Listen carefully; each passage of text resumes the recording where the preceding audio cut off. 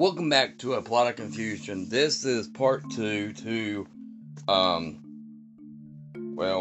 podcast I just recently did, which was, are you a homosexual Christian? Again, this is not an attack. This is out of love. This is to show my brothers and sisters who are in sin why it's important to come out of sin.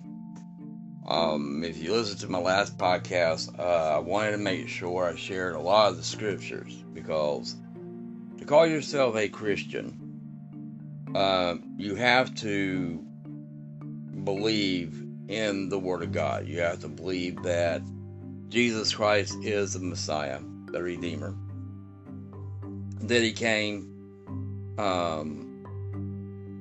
through grace so that we could have faith in Him, that He loved us first. That's why we love Him. And that when He comes into our life, immediately there's going to be parts of your life that it's going to take time for you to grow. It's one of the reasons why the scripture says that, they come off of milk, and then, they go into meat.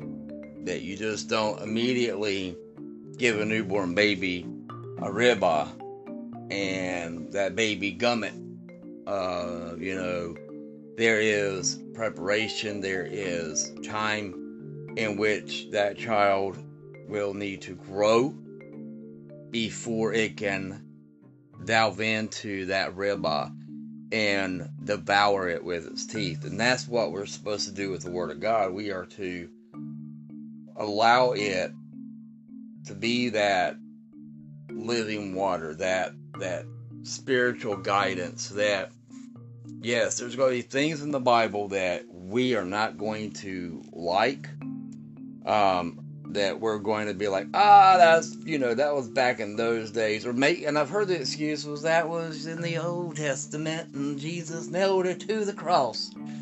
Well, Jesus came to not to do away with the law, but to fulfill the law. There is a lot of arguments that I hear lately that when it comes to Paul, a lot of people want to throw out everything that he wrote. And I gotta tell you, Paul really convicted me early on in my scripture studies and trying to learn. And the reason why is that, well, let's just be honest. Paul, who was Saul, was raised on the scriptures, the Torah, the prophets. And it's kind of like whenever I'm writing my book or doing my artwork, and I give it to my wife, and she's going to look at it and look it over, and she gives suggestions of change this, or this will look better, or this might sound better. And the reason why is that my wife has had the education where she was an art teacher. She went to school for arts. And if I didn't listen to her, I would not have been a better artist. I would have just still be making my women not look really like women, but look like, really butch women. And I learned from her on perspective and how to draw. And what I'm saying is that Paul was a teacher. He was one that had been taught, and he knew the Word of God and knew what it all said, because he had to have it by being able to memorize it and know it inside and out. And I know a lot of people will go, well, Paul said that, that they didn't need to be circumcised because he was given a new knowledge. Well, when Paul was going through this, and this is an argument a lot of my brothers and sisters will make.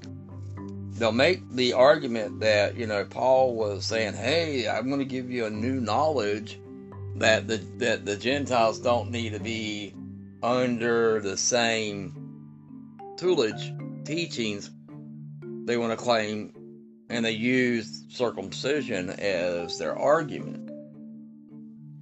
And what you realize is that when you're getting into the Word and you're seeing what Paul is talking to Peter and John and the other disciples, is, the argument was circumcision. Well, circumcision meant that you were, it was one of which was a covenant between Abraham's lineage and God. And Paul was saying, for the Gentiles, let's not get them where they're so tied up on these little legalistic side of it, but understand that Gentiles and Jews are two separate. Where Gentiles are not taught the Word of God at birth, where immediately 8 days after you're born in a Jewish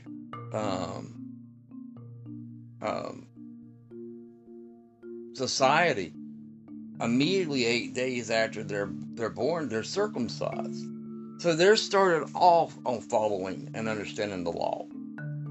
And what Paul was saying is that the law is important, the Torah is important, but we need to get them to focus on letting go of other sins that is in their life.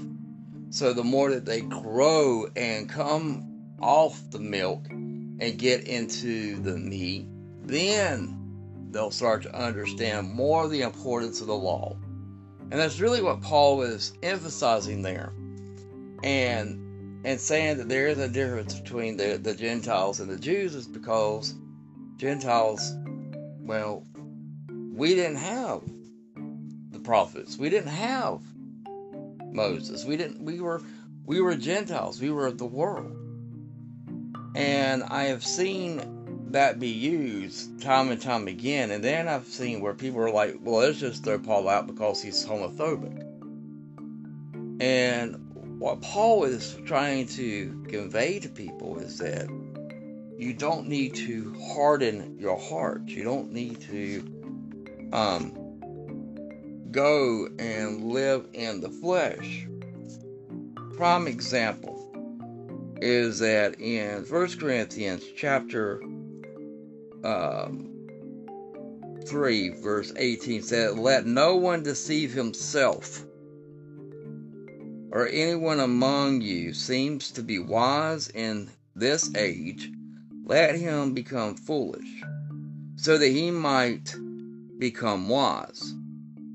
For the wisdom of this world is foolishness with Elohim, God. For it has been written, he catches the wise in their craftiness. And again, Yahuwah knows the thoughts of the wise, that they are worthless. So then, let no one boast in men, for all belongs to you. So you're seeing where Paul is sitting there saying that there's going to be people that think that they are wise and that they know it all and that they have all the understanding, or they're given some secret knowledge, some secret understanding, or they're having more of a spiritual connection. But in that spiritual connection, in that way of thinking, the truth of the matter is of the world. And what is of the world? A lot of people ask this, well, what does it mean to be of the world? Jesus lets us know immediately that if we are his, that because they hated him first, they will also hate us. And I know a lot of people that probably listened to that last podcast I did, and I hope that it reaches those people and reaches their heart, because that's what it's all about, is reaching the ones that are lost, the ones that are still wrapped up in the world. The world is like this. The world, if you're accepted in your lifestyle, in your everyday thing, and everyone around you, and you're a Christian, and everyone around you,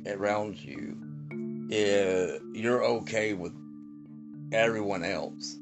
That you don't look at people and look at yourself and look to bring repentance to yourself and help lead others to repentance, then you're the world.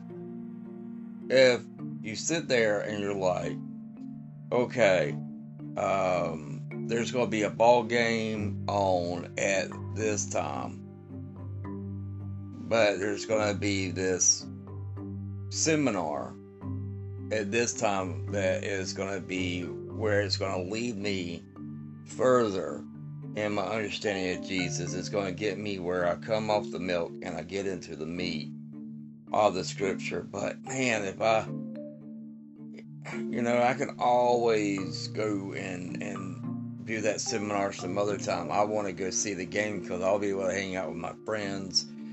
I'll get to sit back and drink and chill out and watch the game and socialize with everyone else. Then that is the mindset of the world.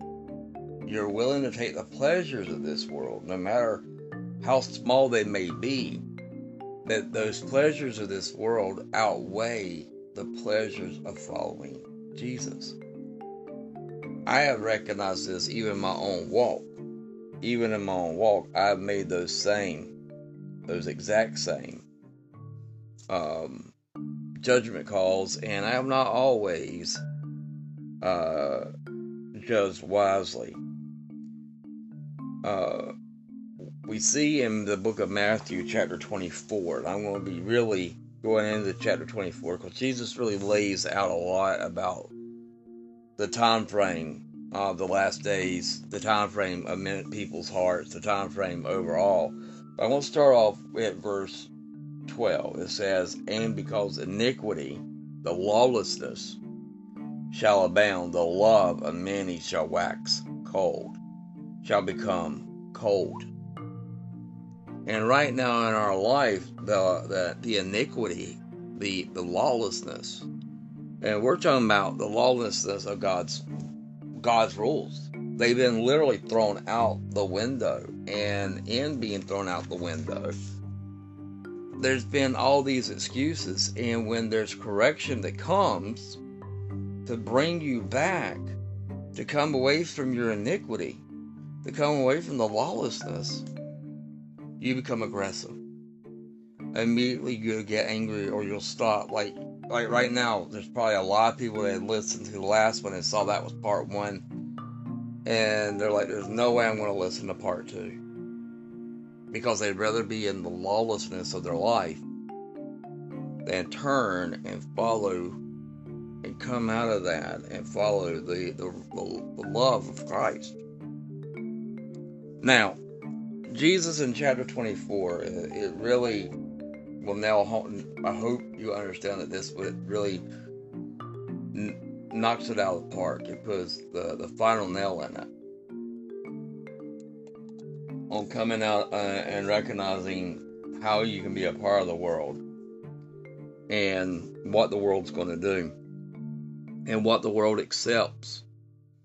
If you see that the world accepts things that God says is wrong, and you're okay with that, then you're not really following the Word of God. You're not really following a biblical teaching. You're not following his laws, you're following the world's laws.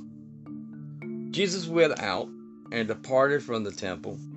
His disciples came to him for to show him the buildings of the temple. They wanted Jesus to see the temple and was like, wow, look how big and glorious and great this is. Look what we have accomplished, Jesus, as a people.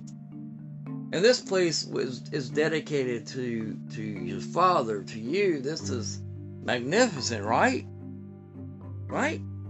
Jesus said unto them, see you not all these things? Verily I say unto you, there shall not be left here one stone upon another that shall not be thrown down. You imagine? Got this huge stones, this temple to God, to the one true God, and Jesus is saying that, hey, this is all going to be destroyed. I mean, that had to be shocking, because they're like, this is the golden age, Jesus. You're the Messiah. You're here. You're gonna pave the way for the world to come underneath your laws, your rules, underneath you. And Jesus has let them know, no, this is going to be all destroyed. And as he sat upon the Mount of Olives, the disciples came unto him privately, saying, tell us, when shall these things be, and what shall be the sign of thy coming and the end of the world? Now, they're wanting to know when Jesus is going to set up his temple. When is Jesus going to set up his rule? When is Jesus going to set up his kingdom? And Jesus has to give some hard truths to them. They're walking with him. They've been with him. But they've not really seen things through his eyes. See, we could be in a walk with Jesus, but certain things we will condone, or we'll say, oh, well, it's not that bad. It's not hurting anybody. It's my life. I can do it. I'm still going to church. I'm still saying I'm a Christian. I'm still following God. But Jesus is letting them know that you really have not been listening. Your expectations of what you think I should do, and how I should be, and how I should act. You're not taking into the big picture of everything, that you have to die to self. Jesus answered and said unto them, take heed that no man deceive you. And that means even that you got someone that's telling you it's okay to be living in sin, because it's your choice, it's your body, and you're able to have someone sit there and say that you can still be a part of that sin and still be a part of the kingdom. That's deception, people. That's deception. And even I had to come out of that. I had to let go. I'm not hurting anybody. I'm not bothering anybody. It's okay for me to drink. It's okay for me to hit hard liquor. Oh, it's okay for me to get angry. It's okay for me to have a righteous anger. It's okay for me to sit there and speak and say anything I want to. I'm a Christian. Jesus knows my heart. Jesus knows that who I am. For many shall come in my name, saying, I am Christ, and shall deceive many. And you shall hear of wars and rumors of wars. See that ye be not troubled, for all these things must come to pass, but the end is not yet. For nation shall rise against nation, kingdom against kingdom. There shall be famines, pestilence, and earthquakes in divers places. All these are the beginning of sorrows. Then shall they deliver you up to be afflicted, and shall kill you, and ye shall be hated by all nations for my name's sake. And then shall many be offended, which means caused to stumble, and shall betray one another, and shall hate one another. See, the thing is that Jesus is letting them know it's going to be hard. See, if you're a part of the world, and you're not stumbling, and you're not seeing the evils of the world, then that means you're a part of the world. But see, it's people that are true believers that are supposed to be sharing the gospel. And if it is offending you by me saying that you as a Christian can't practice homosexuality, then are you truly following Jesus Christ? Are you following a false Messiah? Are you following another Jesus that you have created, that you feel comfortable with, that you says tolerates your sin? Is that Jesus Christ, the one true Jesus Christ? Are you offended because Jesus wants to bring you into correction? Jesus wants to bring you into repentance. Oh, but it's love, and Jesus is all about love. I've heard this many times from people. Love is love. No, there's a difference. People call love, and really it's lust. They lust after the flesh. Jesus says that a man that looks upon a woman and lusts after her has already committed the adultery. He may not have done the very act. He may have not walked up to her, been married to someone else, walked up to this one person, flirted with them. Next thing they knew, they're hot and heavy. You know? He may have just imagined all that in his head. That's not hurting anybody, right? But Jesus says the ones that has that lust, the eyes of lust, that it is a sin. That's something that was hard for me. Still, I won't lie, still is hard for me. Because I'm a person that I look at people and go, wow, that's an attractive person. But I've had to follow the Word of God and allow the Word to sit there and change me to its will, to Jesus' will and not my own. Not to sit there and look and make an excuse and say, oh, wow, you know, And they're like, oh, I'm sorry, I shouldn't have done that. No. If I know what the Word says and I'm doing it on purpose, then I'm being rebellious.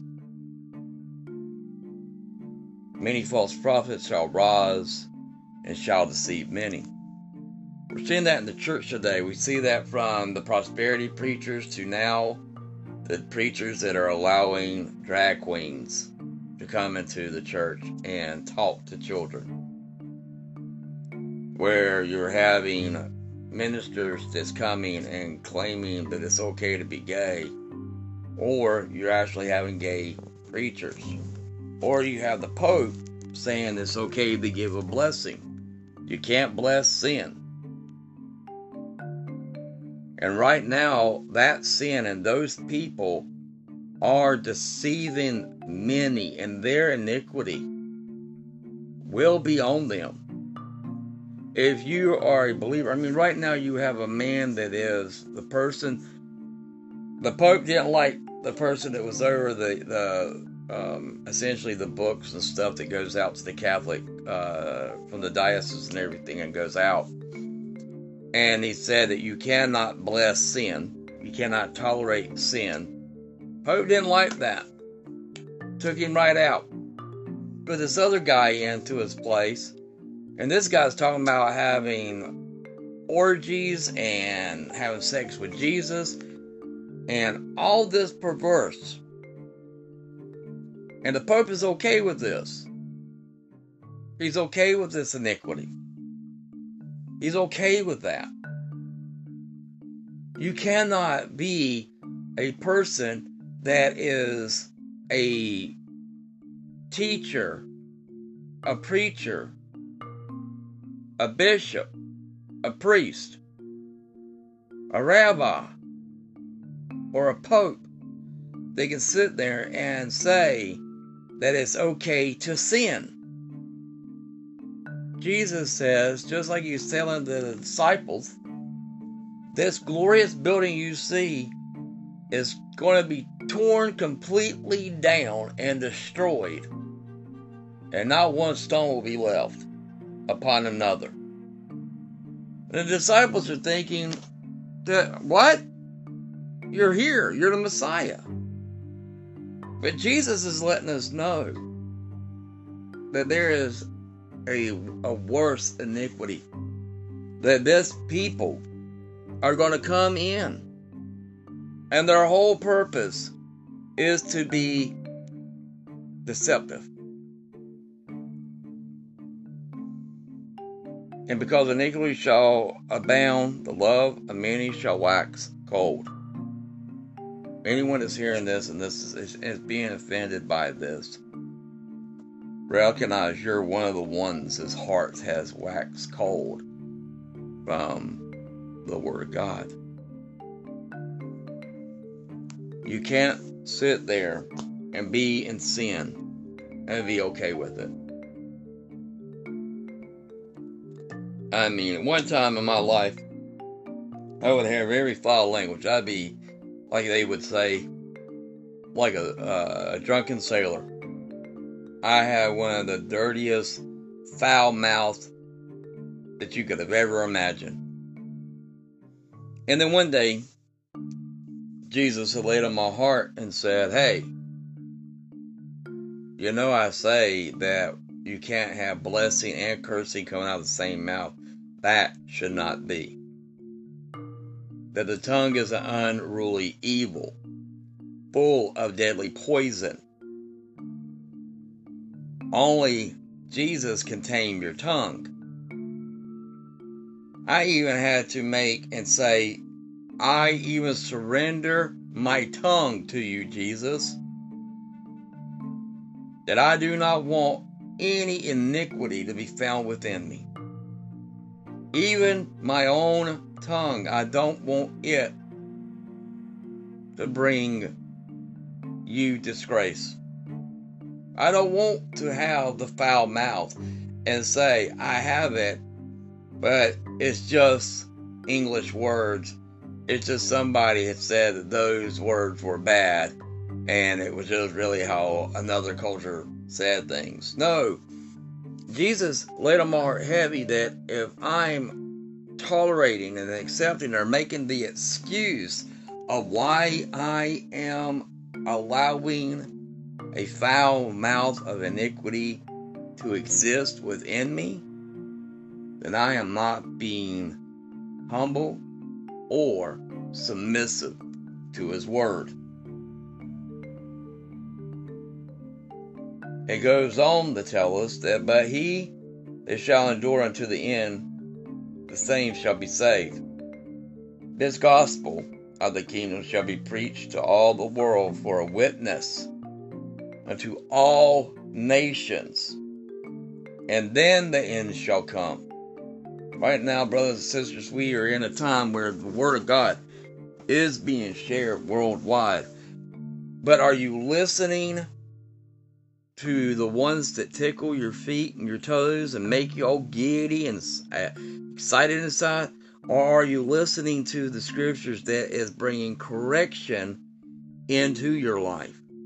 Are you listening to the ones that is bringing you into repentance? Are you listening to the ones that can give you an excuse to still be wrapped up in your sin? When ye therefore shall see the abomination, the detestable thing of desolation spoken of by Daniel the prophet, stand in the holy place, Whosoever readeth, let him understand. And this comes out of Daniel chapter 9, verse 7, and Daniel 11:31. He is talking about this abomination and desolation standing in the holy place, which means an unclean, detestable abomination. One that is wrapped up in sin, condoning the sin, making excuses for the sin, and saying it's okay to sin and to bless that sin. That is an abomination that is standing in the holy place. Then let them that be in Judea flee into the mountains. Let him which is on the housetop not come down to take anything out of his house. Neither let him which is in the field return back to take his clothes. And woe unto them that are with child, and to them that give suck in those days, which they are nursing, giving nourishment to children.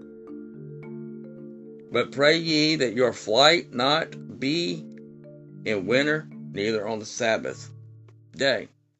For when shall a great tribulation, such as was not since the beginning of the world to this time, no, nor ever shall be, except those days should be shortened, there would be no flesh be saved, but the elect's sake, whose days shall be shortened.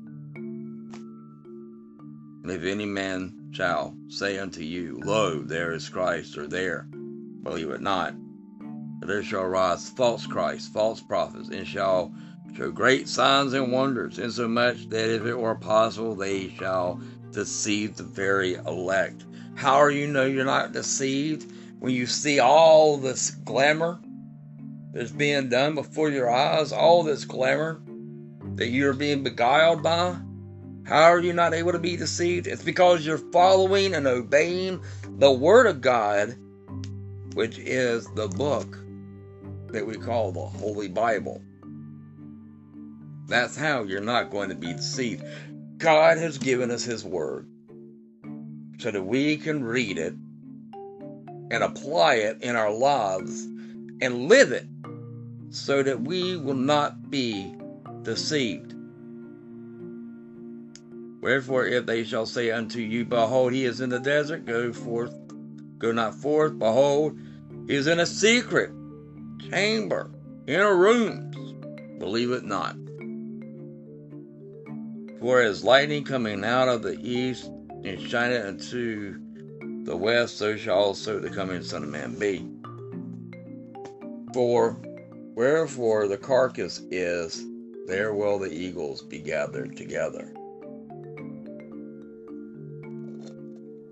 And immediately after the tribulation of those days shall the sun be darkened, the moon shall not give her light, and the stars shall fall from heaven, and the power of the heavens shall be shaken. And then shall appear in the Son of Man in heaven, and then shall all the tribes of the earth mourn. And they shall see the Son of Man coming in the clouds of heaven in power and great glory.